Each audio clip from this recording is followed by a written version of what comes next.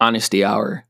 I did not know what I was doing in regards to launching this podcast, and I wouldn't have been able to do it without Anchor. Anchor makes starting a podcast super, super easy and allows you to not only use their platform to distribute the podcast, but you can even go on your phone or computer and record and edit the podcast right on their platform. Best of all, it's totally, totally free. So if you're interested in starting a podcast, download the Anchor app or go to anchor.fm to get started today. Hey, I'm Susan Boyle, and I just recorded my episode for the Women's in Sneaker season for the Strange on Purpose podcast. I'm just like, I like to pay attention to everything, and I will pinpoint. I have the best follow-up questions. So if there's some weird ones, I apologize. Now you're scaring me. But I do have one question. And it's like to the beginning, like you started in 2007, which historically was a terrible, terrible time. Which was a terrible time, and I lasted. I know. Everyone gave me 3 months. They're like, yeah, right. And that's what I want to dig into. So I just love to know, like, one, like what was going through your head during that time, and then what was going through your head like throughout that time, and then how did you continuously grow from there? I was in a sneaker store at that time, believe it or not. So that's the crazy. I mean, should I start talking? Yeah. Should I start talking? So 2007, I wasn't. I worked for Michael K in Soho, Transit and Michael K, which is back then, which is I guess would be equivalent to Kith today, right? Because we didn't have social media, and Jaime Kedmi was one of the biggest. Him and Udi, who had Training Camp, they were like the biggest sneaker giants in the industry. And Jaime had Transit and it looked like an old subway train. So he had one of the biggest sneaker stores, and everyone shopped there. Clark Kent shopped there. Every rapper shopped there. Busta Rhymes used to come in. I mean, everybody was there. And he had this new store called Michael K that was 22,000 square feet. And he had shop-in-shops. He was the first man to put in shop-in-shops. And I was brought on board. I knew Jaime for years, and I grew up with him.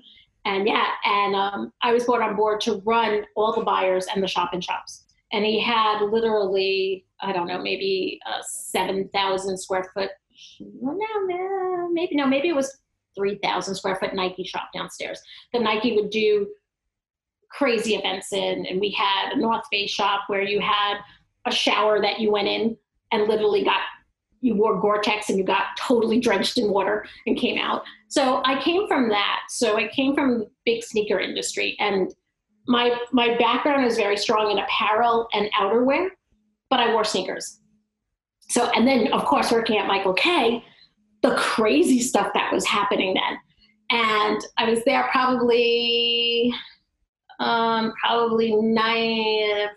trying to think years, probably 2003, around there, to 2006. So, or maybe 2002. And that sneakers were exploding. You know, we had the Air Forces that were $2,000 that were, you know, I think they were either alligator or something in this box, and that we had, and he had crazy sneakers. So not only did I love sneakers, but now I had access to them. I would hide a lot underneath my desk and get in trouble. I need those, you know, and it became a thing. Like I need those. I have to take those, you know, and that's where my whole craziness with the industry came in. I love sneakers, but now I have access to the world of sneakers. And back then you could do ASICS. You could do collaborations with ASICS. You could do 72 pieces and color anything you wanted. So I worked very closely. We had an LRG shop, and I would be like, you know, I'm bringing in that giraffe, you know, shirt. Can we do a sneaker that goes to it? And the buyer would sit there, and he would actually color it in and like work with another guy. And we'd end up, next thing you know, 12 weeks, 14 weeks later, I had in my hand a shoe that matched, you know, the zebra shirt. Or, you know, the Olympics were coming and I needed, you know, a red, white, and blue one, or I needed, you know, a gold one, and they would be able to do that. So can you be amazed that like 72 pieces is how you used to get a collaboration back then? Damn, that's crazy. Yeah. So it was an interesting time. So 2007, Obviously not the best of times to start anything at that point. And we feel everything is opening the door to 2007, almost running parallel with 2020 without a pandemic, but in regards to what's going on, in regards to retail, I should say. Right. So 2006 wasn't so bad, right? Okay. 2006 is when I started thinking that I was working for Michael Kay for 5 years. I've done all the shop in shops. We've done all the events and everything. And I understand the whole thing about doing these small shops because I had 15 shops of my own, from LRG to Sean John back then to a t-shirt bar I had a vintage bar. So I had all these shops that we rotated and changed out. And kind of saw that the small shops had it was very focused on the consumer. And some people would go to the LRG shop and never hit the French Connection shop. They would just bypass it. So something turned in me about the smaller boutique. And I came from boutique. I came from the jeans world. I came from I guess you would say the Jimmy Jazz and the Dr. J's of the world. I worked for a company called LTR, and it was huge. And I kind of liked the smallness of a boutique.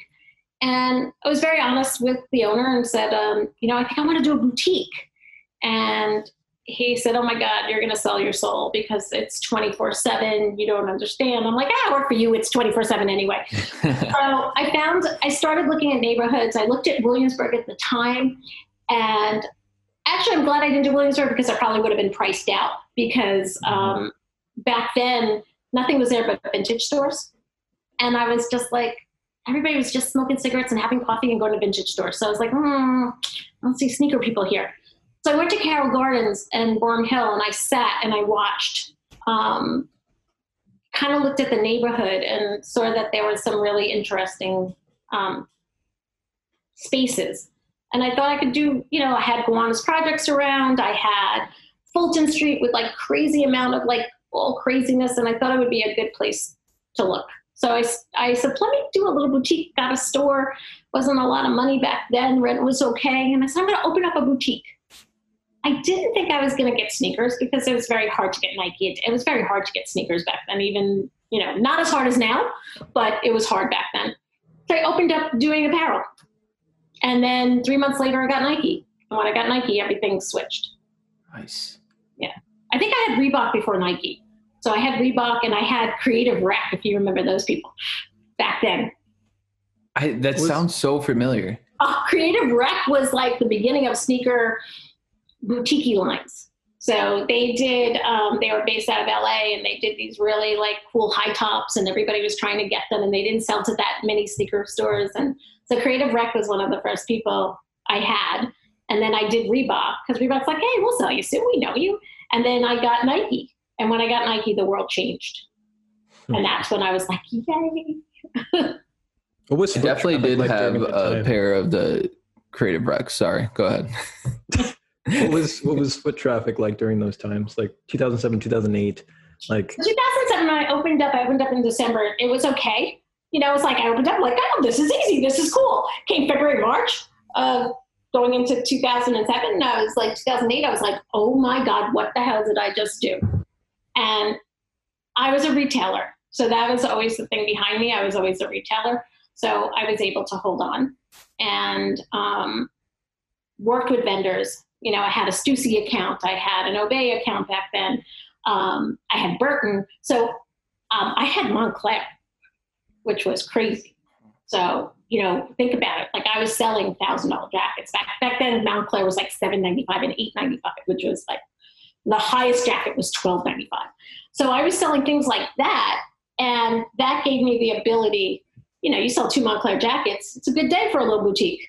We're talking without sneakers, we're talking, 12, 13 years ago. So that as a retailer, I was able to swap out goods. I was able to do a little magic to keep my store running. And they wanted to keep your stores running because they wanted boutiques alive.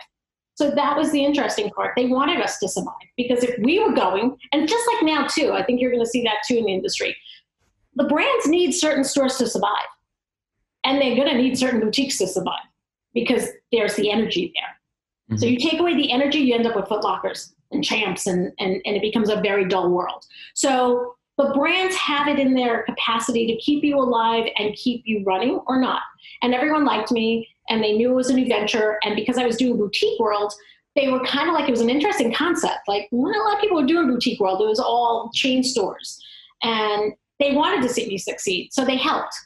And we helped each other. So I sold, they sold, and I managed to hold on, and then things slowly changed. Do you want to introduce yourself to anybody who's listening right now, and what you do and why do you do it? Okay. So my name is Susan Boyle. I owned Rhyme I was the first, one of the first boutiques, sneaker boutiques, and I was one of the first women boutiques. Being a women owner, I should say, not a women's boutique. I was a women owner that catered to a woman owner of a male sneaker store that catered to women. That's how I like to put it, because we're not supposed to be in the game. Girls are not supposed to be in the game, period. So I opened up my boutique, and being a girl, everyone thought I'd be gone in a year, gone, like, oh my God. Everyone thought it was my husband's store. Everybody thought it was, I had a son. Everyone thought like I had somebody who got me into the game, and I was like, no, my husband is not a sneakerhead. I have a daughter. Like everything about me, I wasn't a sports girl. So everything about me was wrong. And like, they're like, how can you own the store?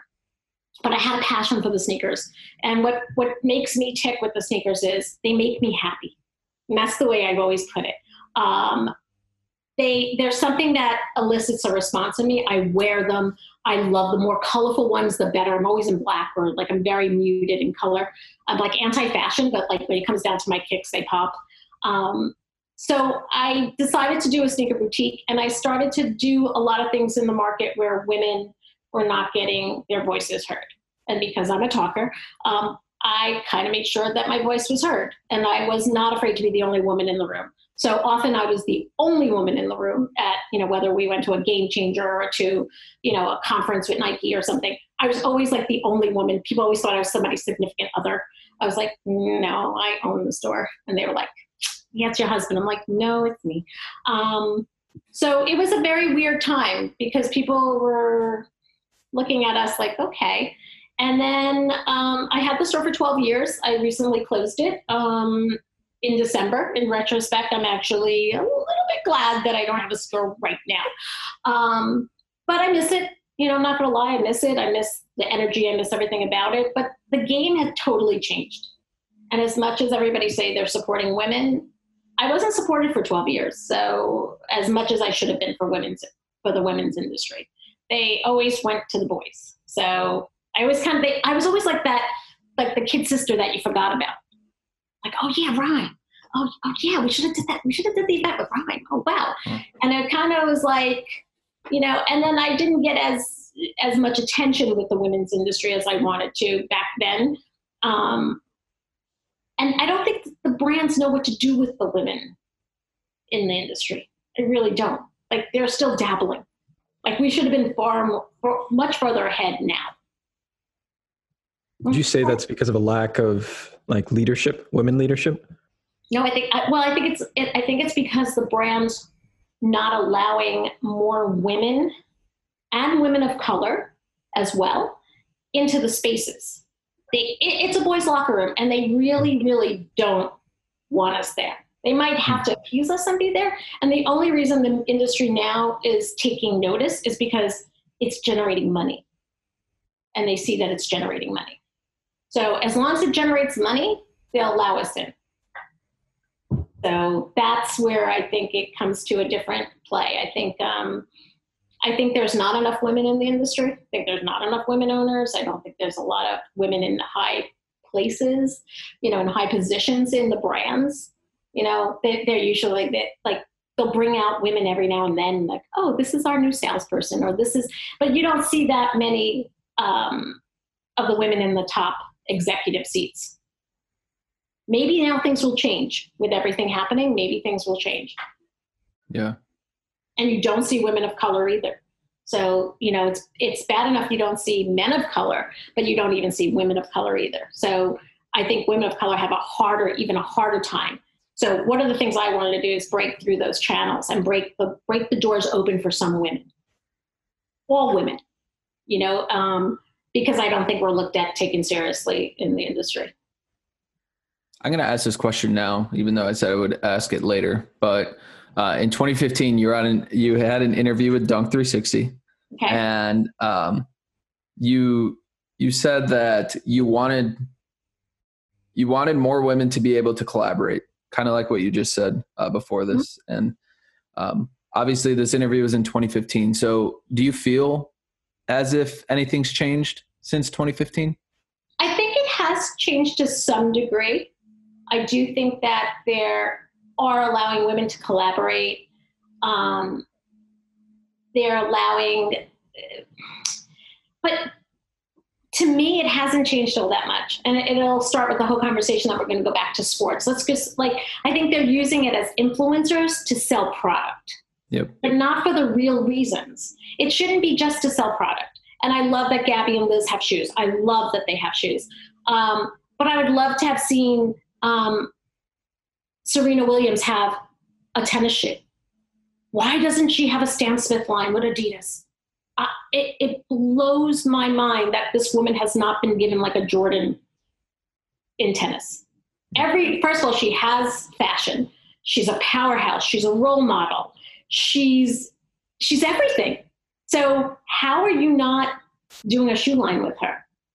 First, a basic one, and then like the collaborations you can do off of her with all her craziness, and even like having her sister and her dual shoes. Like there's so many things that could have been done with her. And the fact that nothing, like Stan Smith's is every single person. Stan Smith has its ups, its downs, its lows, its highs, but it's a constant. It's an iconic shoe at Adidas. So why isn't that?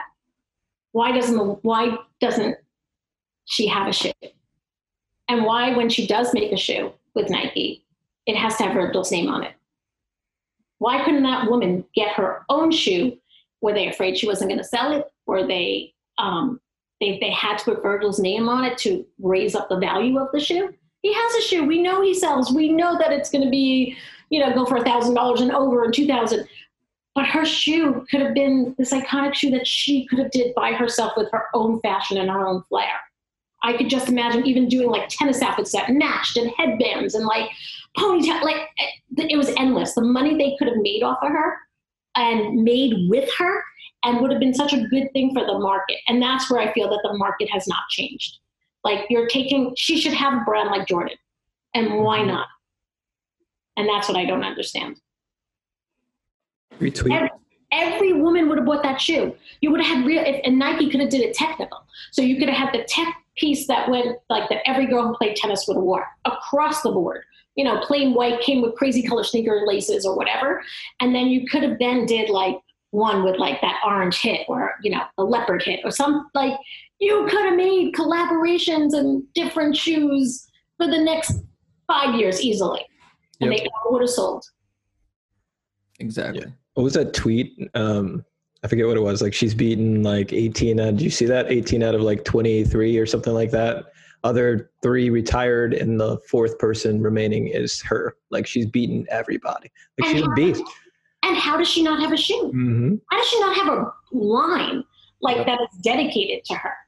She's more iconic than most men. Mm-hmm.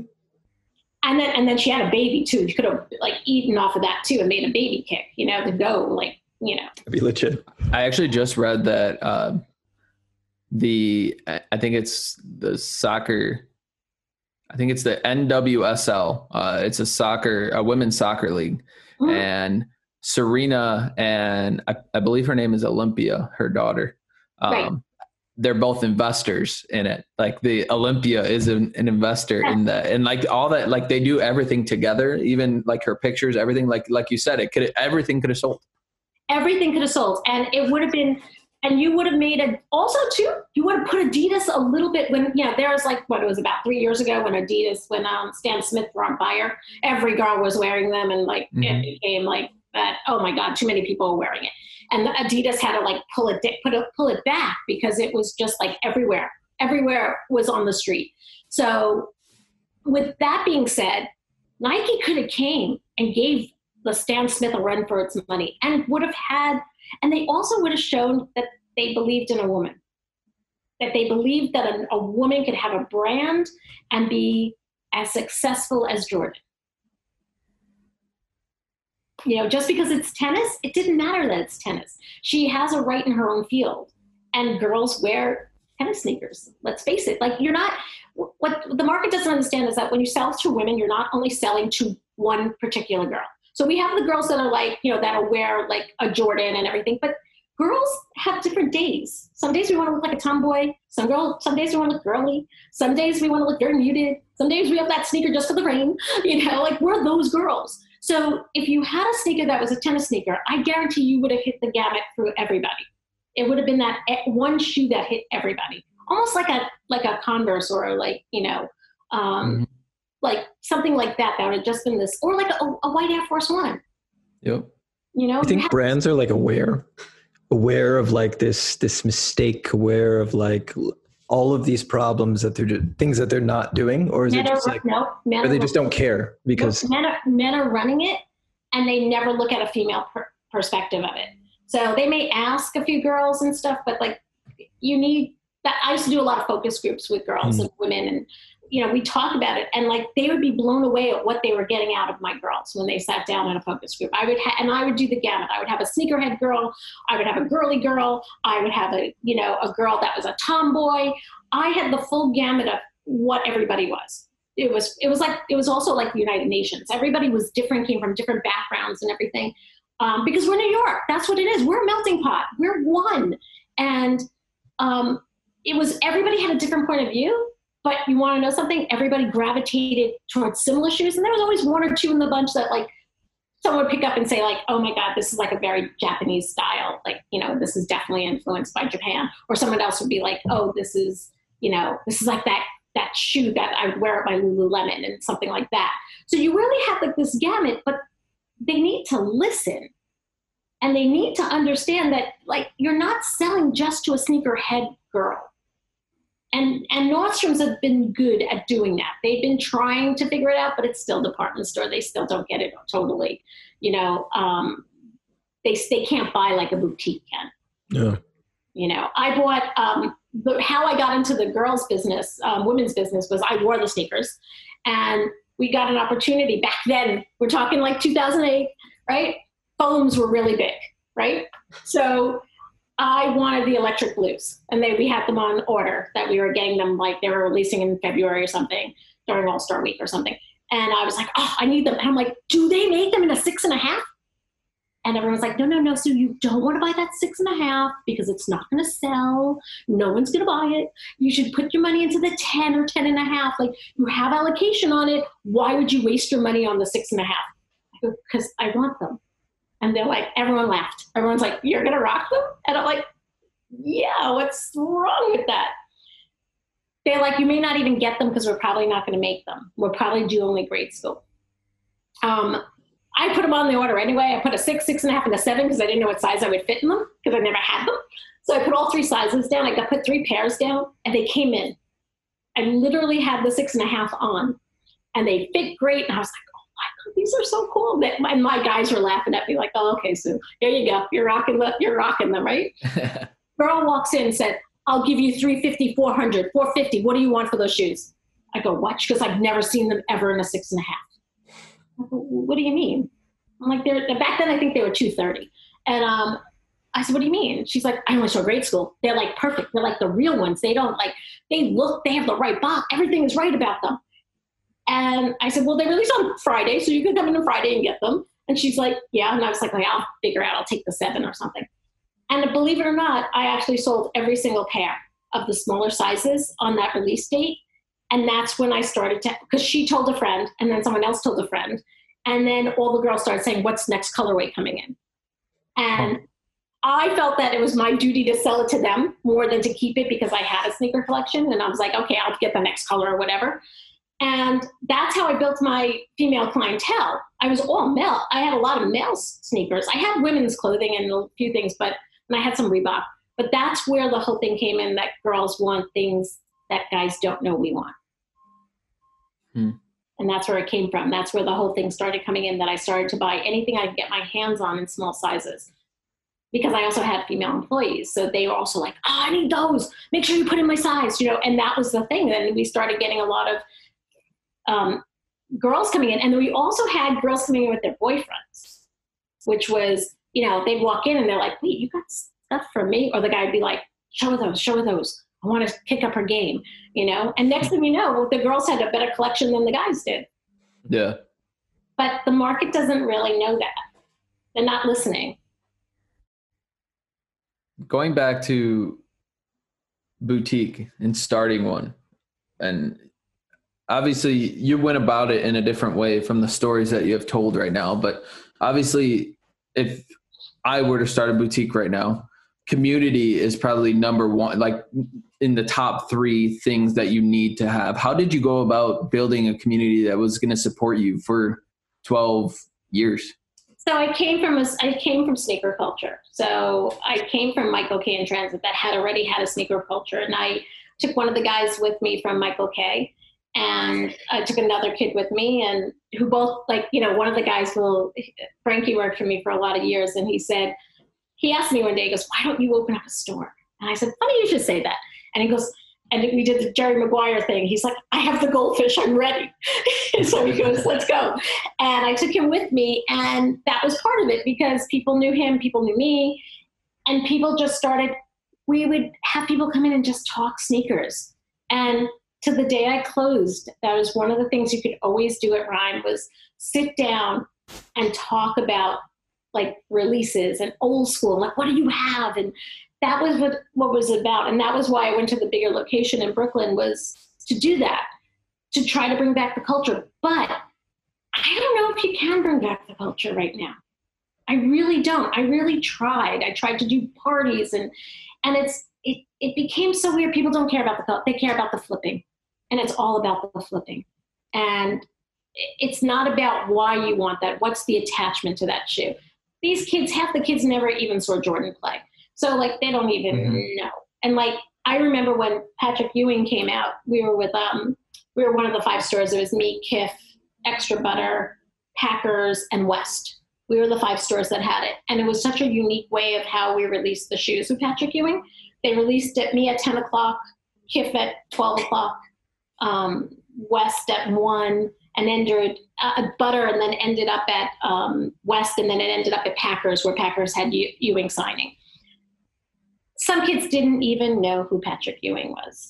We had kids going, do you have the Ewings? Are those Ewings in? And we're like, what?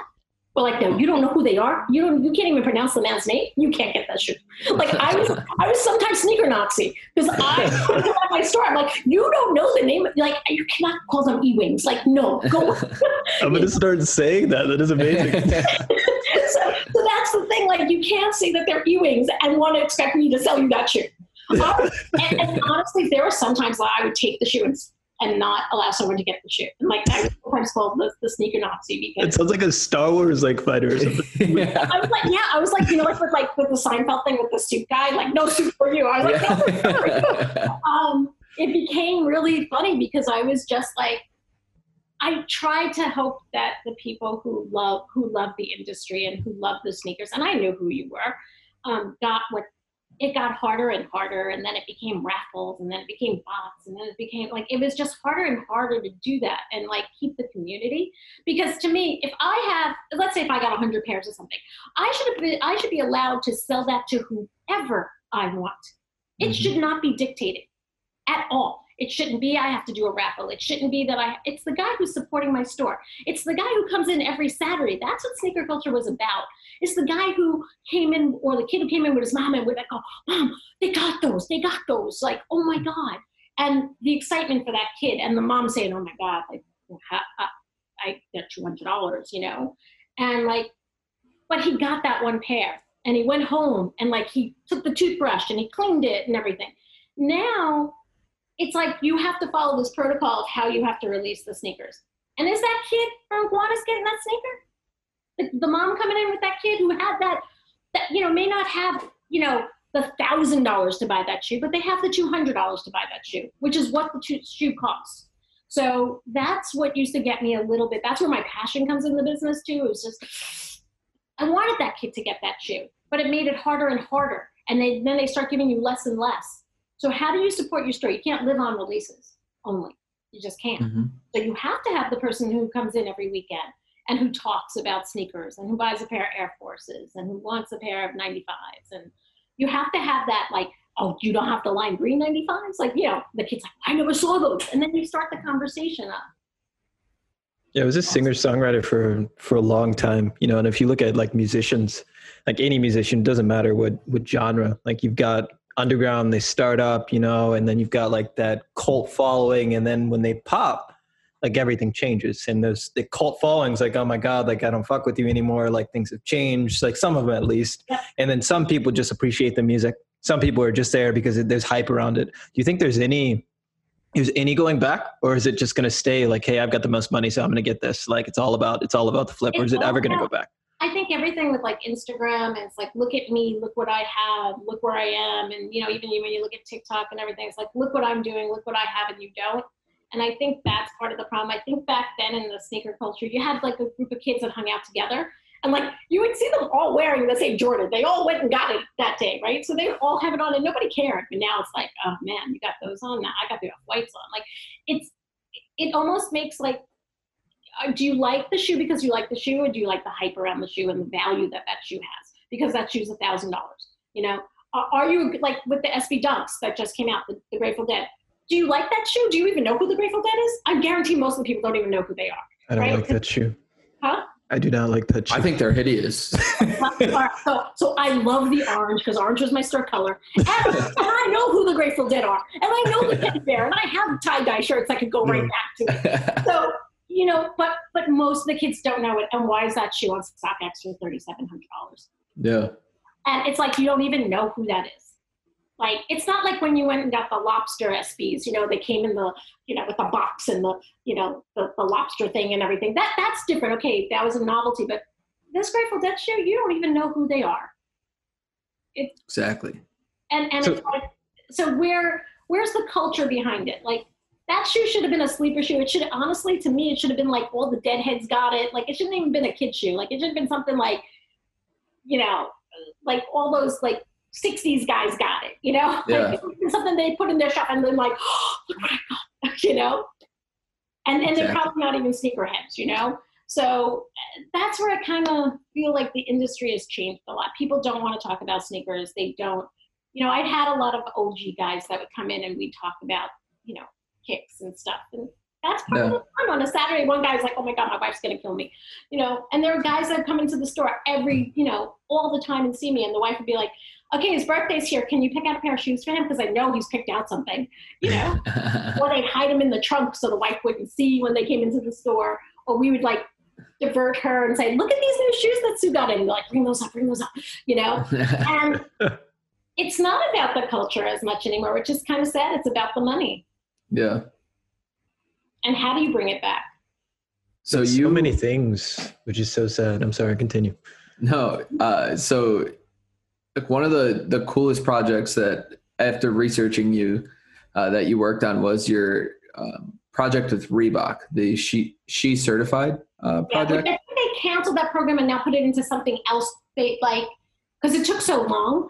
So I think like She Certified is what we did, and then afterwards, I think now they call it something else. But do you want to go into what She Certified was a little bit? She Certified was, so me and Danny Jones and Kyle, he was a sales manager at the time. We were talking about like women's shoes and like how everybody, you know, Reebok would do all of a sudden like a pump, and everybody would get a pump to do. So Concepts would do it, everybody would get one.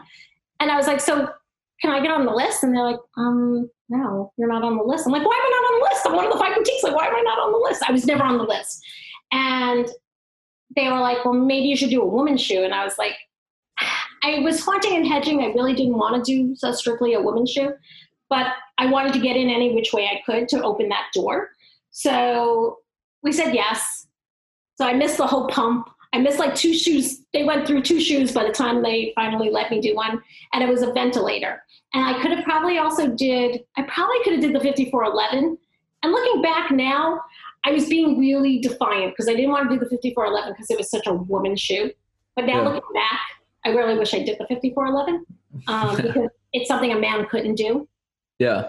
So I'm like, now in retrospect, and the reason I did the ventilator is because everybody was doing a ventilator. And I kind of felt that if I did the 5411, they were excluding me from doing the ventilator that everybody else was doing. So it was very hard. So I wanted to come up with a concept and I wanted to do something very different. And I'm all about crazy glam, brightness. I want your kicks to pop. So that's always been my thing. It's like, I don't want to just do a plain black shoe. Like, I don't want to color the shoe. I wanted to do something that meant something. I was in the parking lot and I had a bottle, got a case of water and my diamond ring, my diamond popped out of my ring and I was freaked. I'm like, oh my God, where's my diamond? And I found it in the parking lot glistering in the parking lot, just like shining, like, oh, you know, that moment. And it was kind of crazy. And I was like, wow. And I got it put in my pocket.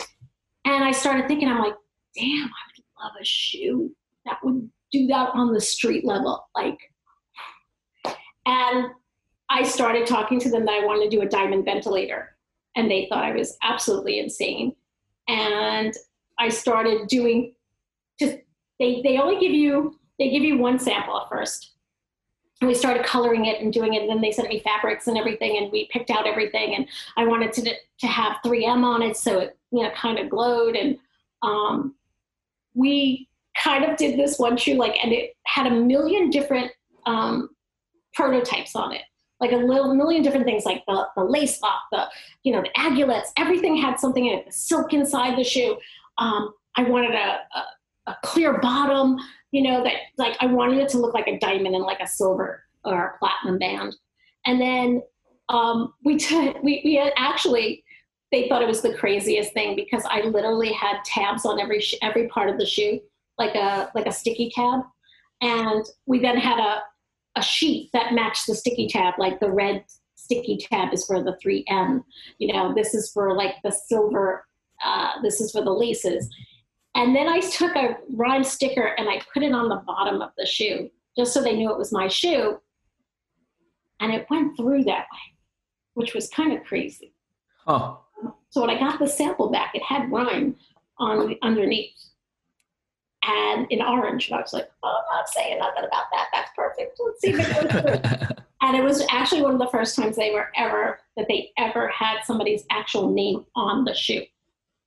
Wow. Like, it's never been like, it's always been packaged around the world, like inside or that.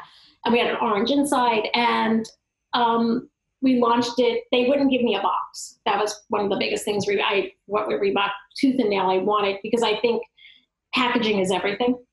Mm-hmm. So we put it in like nice paper. We had 2 laces. We had, I did actually a certificate that came with it. That was like when you got your diamond, you get a certificate. It says the weight was the size, the clarity was the color. So it had this certificate with it and it was numbered. And it came in the box with it. It came with a diamond keychain and it came with a pair of socks. Oh. That were orange, nice. And orange, yeah, and it came like so. So I was really trying to get them to do it just a clear box or like a very opalescent box, and they wouldn't do it. So they said boxes, we just didn't have the time or whatever. So that was one of the things that didn't happen with it. And the thing was, it ran a little big, and I probably could have skewed it a little bit more to the smaller sizes. But I had guys buying it. I still have guys who have it and everything. And it did nicely. It was in People magazine and it was on a few other things. And but they didn't promote it at all. It was just my shoe. Where Puma like promoted it and helped me and got it out there and did a crazy launch party where they turned my store gold. And I had a gold Puma outside and they did my back room and all in gold encased in the shoe was like sitting there. And then they had these gold things on the wall that looked like the shoes were breaking out of like the cages. It was amazing. Puma did a really, really, really nice job with my shoe. Nice. Yeah. That's amazing. I mean, it's a dream of anybody who's in sneakers. I feel like most people would like to see one of their silhouettes or one of their ideas come to life. And to say that you've done it, I mean, you're one of very few, which is really, really cool, especially when we talk about very few women. Is there any silhouettes that you're like that are current that you really like? I really like that shoe. I would love to do an Air Max 1. It's, that's my favorite shoe. Air Max 1 is like everything. And I would love to be able to do my own Air Max 1. That would be something. And I do have, and I think I'm going to do it somewhere, and I don't know where, but there's a shoe I have in my mind that will set the industry on fire if I ever get to do it. And it's a crazy shoe that only a woman could do. And and I have it all in my head. I have it all down. And it's like, I just need to pull that button somewhere. And if worse comes to worse, I might just talk to some of my friends and we might just do it on our own. So, because I have a lot of friends who are I have a lot of friends in the industry who actually made really, really impressive shoes and work for big companies. So there's something that I would really like. I don't know if the world's ready for it yet, though. But I think that's what the world needs right now, though. Yeah. Yeah. I would really love to do an Air Max 1. But I think the fact that, I got to tell you, with Puma was a really nice experience doing it. Because what I did was, I was brought up there to curate the shoe. I wasn't brought up to do a collaboration at that point. It was just like, why is Nike wedges selling at ours or not? And I flew up to Boston and we had a whole meeting and I bought storyboards and they're like, oh my God, who is this girl? I came with like 5 different shoes to do. And I worked with the designers and I said, can we get rid of the boys? And we got rid of my kid Frankie and we got rid of the sales guy. And we took the girl who was at the reception desk and we brought her in. And we were talking about these shoes. And then we ended up with the gold shoe. And I didn't realize, I was like, I want to put a gum bottom on it. And they were like, it's a very boyish thing. I'm like, no, I want a gum bottom because I'm so sick of my white bottoms turning bad and da-da-da. And then they brought out all the colors of gum. And who knew that gum came in all those colors? Who knew? And I'm like, oh my God, you're making me crazy. But, and then laces. I just sat through boxes of laces. It was like arts and crafts day. It could have been more fun than anything I've ever done. And that was really fun. And they actually the girls who were there and the designer that was there, who also did Rihanna's shoe and who I think now is at Nike. And she's at Jordan. Nice. Yeah, she's at Jordan. She's a good friend. She actually said, I want the shoe to have her name on it because this is her shoe. This is her creation. And we all had a part in it, but this was her vision. And it sold at Kip. It sold at Kicks, Nice Kicks. It sold at, I shared that shoe with everybody and everybody took it and everyone sold it. And they're like, I remember Matt came up to me and said, I can't believe girls bought it. Wow. Wow. So that was the interesting thing that, I'm not telling you they went through crazy quantities. It wasn't like they all had 500 pairs, but what they had, they sold and people came in for it. And they were like, oh. And they did the packaging. They did a gold box. We did gold tissue paper. It was done really nice. Damn. Yeah. That's super dope. Yeah. So from start to finish, that's the other thing. You can't, when you do a collaboration, they got to make sure they give you the box too. Yeah. I think first impressions are everything. And if the first thing you're going to see is the box, obviously. And regardless if you've seen the shoe on Instagram or anything like that, once you have it in hand, first thing you're going to see is that box. And I truly think some of the best shoes that I have here, it's just, I keep the boxes I like, even if they're not hype sneakers, I still keep them. Puma did a collaboration with Motorola so much that Motorola, it looks like the box looks like a razor, like the old school razors.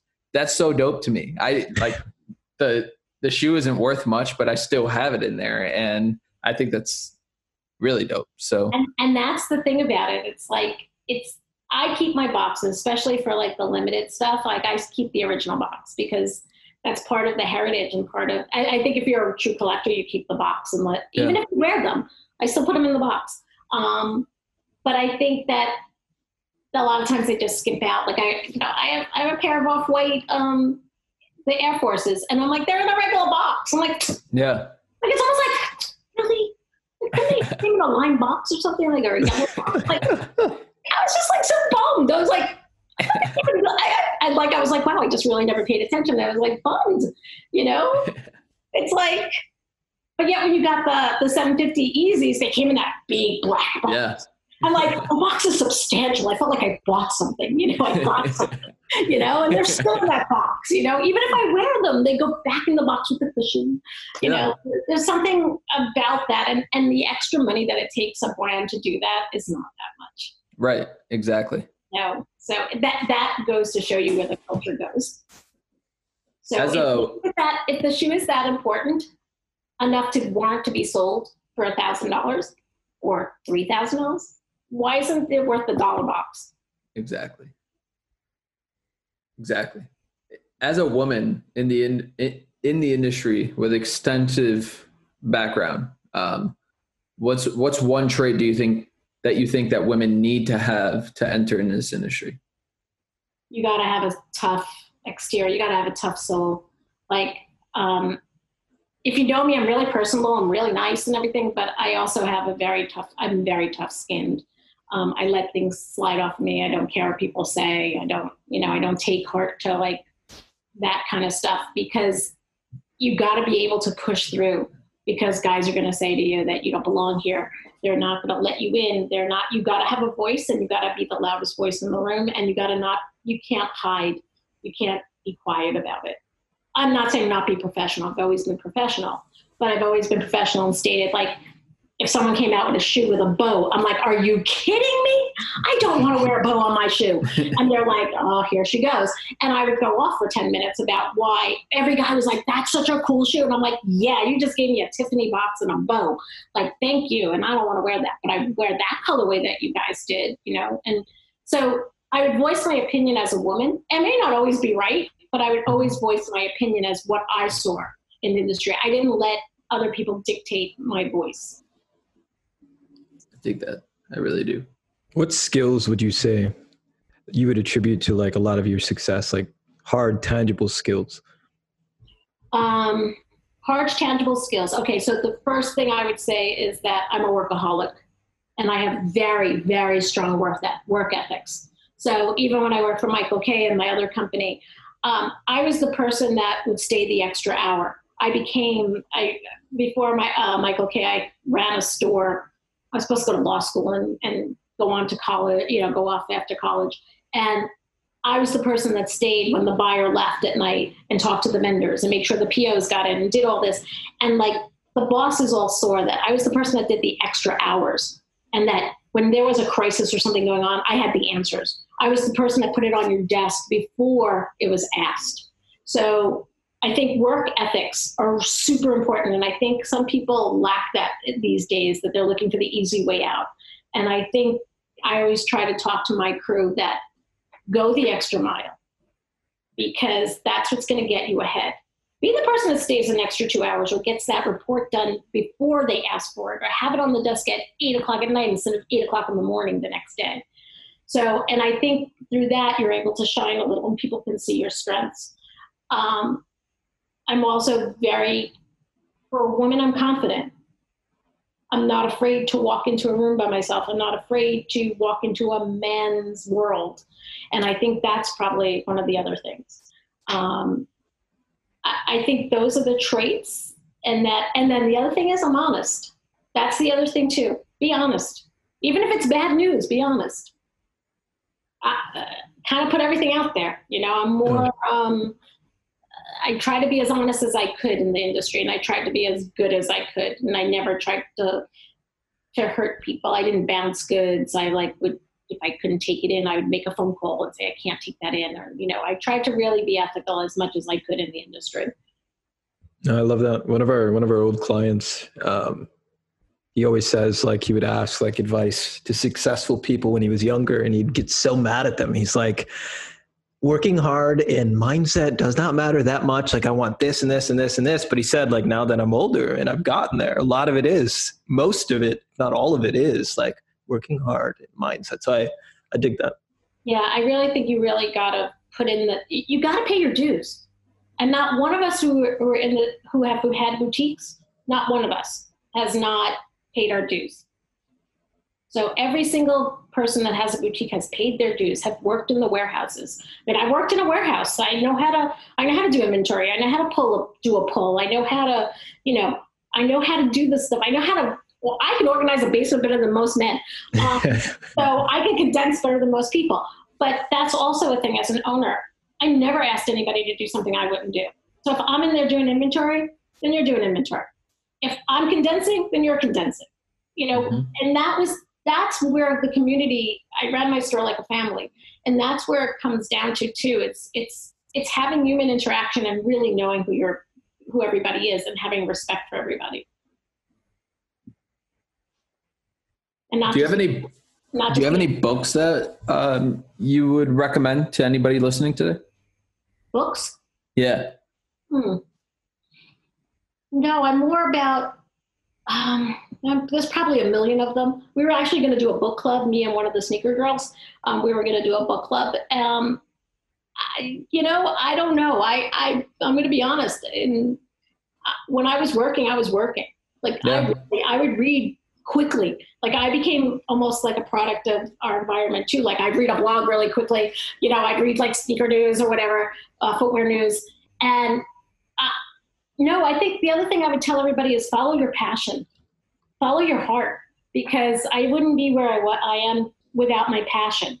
My love what you're doing, because I don't care what you're doing. I don't care what it is. I don't care if it's working in Starbucks. If you love serving coffee, that's a great thing. Do it with a smile, And if you have the passion, the rest will come.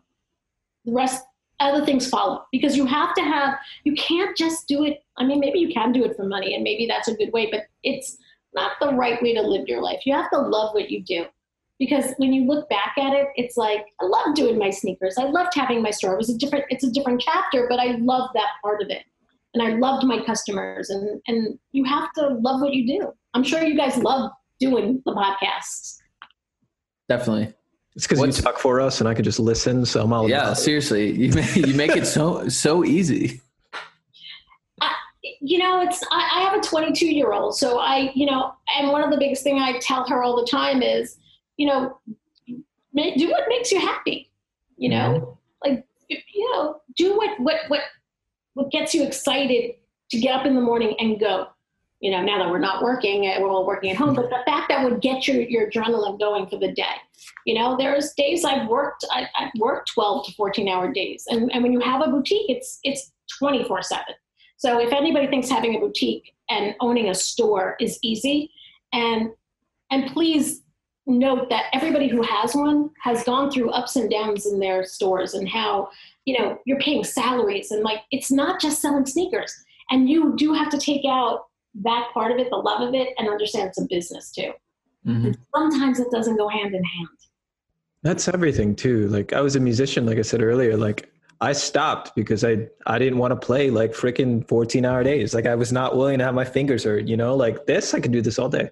I'll take actually Izzy does all the invoices and things like that. So I appreciate you, but I'll take that, Somebody else do that for me too.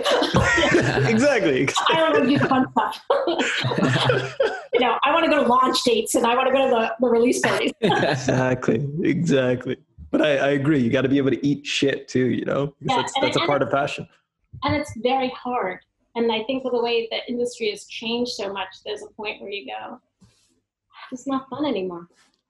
And I gotta say, it's not fun anymore. It's changed so much. Maybe for the other guys, it's fun because, as I say, brands can keep who they want alive and stuff. And but it changed a lot. It's just about flipping and like kids coming in that don't, with a gold or a platinum American Express card, from daddy, and that's not what it was about. No, that's what's next for you? I'm working on a few things. I'm actually looking for some new opportunities. I took some time off for me, which I never knew what that was like. So I'm like refocusing. I guess it kind of coincided with COVID, so it kind of worked out okay for me. I don't know. I'm applying to different things, looking at different opportunities. I am working on something with a group of people that we formed a collaboration with. I'm working on a charity, maybe starting a charity event, because I always did charity. And I always loved that about giving back. And I've always wanted to give back to like women in need and kids. Like that to me is always like my heart. And I don't know. I'm doing a lot of speaking, which is very interesting, which I like to do. Nice. So that's actually a good thing for me. So I'd like to mentor a little bit with people. And I'm leaving everything really open right now to see where things fall. And I've never been that person because I've always been working, 2 boutiques, blah, blah, blah. And it's kind of nice to slow it down for a minute and take a look, like what I really want to do next. So I'm open to a lot of different opportunities and looking at different things and dabbling in some other things. And who knows, maybe a shoe will come out. I hope so. Yeah. I love that. Add to my collection. Yeah. My small growing collection. Yeah. Yeah. So, and we are doing something. I'm doing something with a group of people. We're going to do something for Black Lives Matter as well. And we're working on something. It's a collective of girls and one man. So we're working on something like that too. So we're doing a lot of different things. So, Good. And I'm still collecting. I got my Jordans on. Nice. So those are, if I saw that correctly, those are the tie-dyes, correct? Yes. Nice. Yes. I had a little, guardian, godfather who got them for me. So it's just like, nice. So I was very excited because I kind of love them, it was definitely me. And I was like, those I need. And I knew they weren't going to be like something like they were going to go for $3,000. So, right. Like, but I like them. So good for you. Yeah. Good for you. I have a question for both of you. What was your last purchase? Ooh, Q can answer that first. Wait. Q can answer that first. I just got these blazers. Oh. And then I don't even know what they're called, but a Converse collab. I don't know what it. All right. And I just got these. Oh, those are sweet. I've been digging into like Japanese culture because, like you said, like I just started getting into sneakers, and I was like, I don't like hype. I was in music. I despise it. Like I don't like flipping. Like I don't mind it, but I don't like flipping culture. I don't like what it's done, but the story behind it.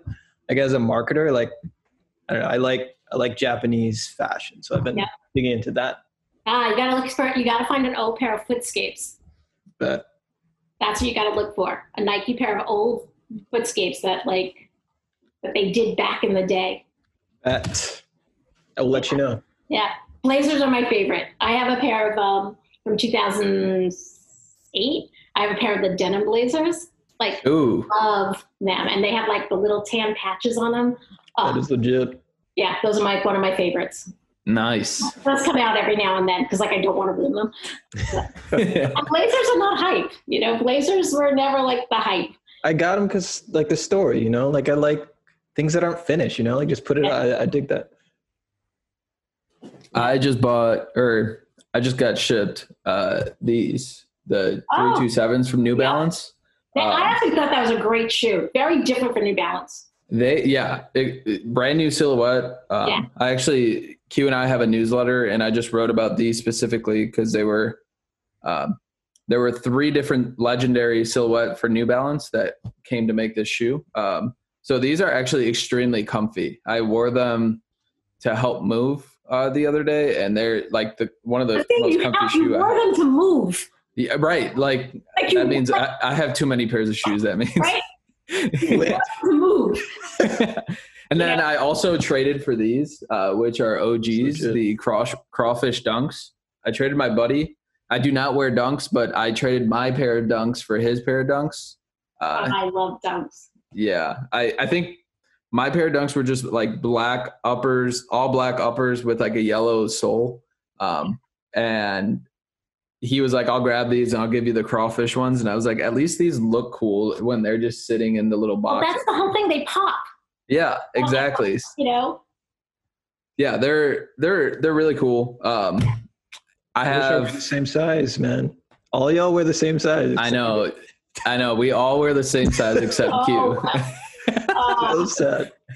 And then I also have the Gabriella shoe coming in on Okay. Thursday. So We my daughter was like, when she was growing up, she was like, please don't make my foot grow. Please be the same size as my mother. Please be the same size.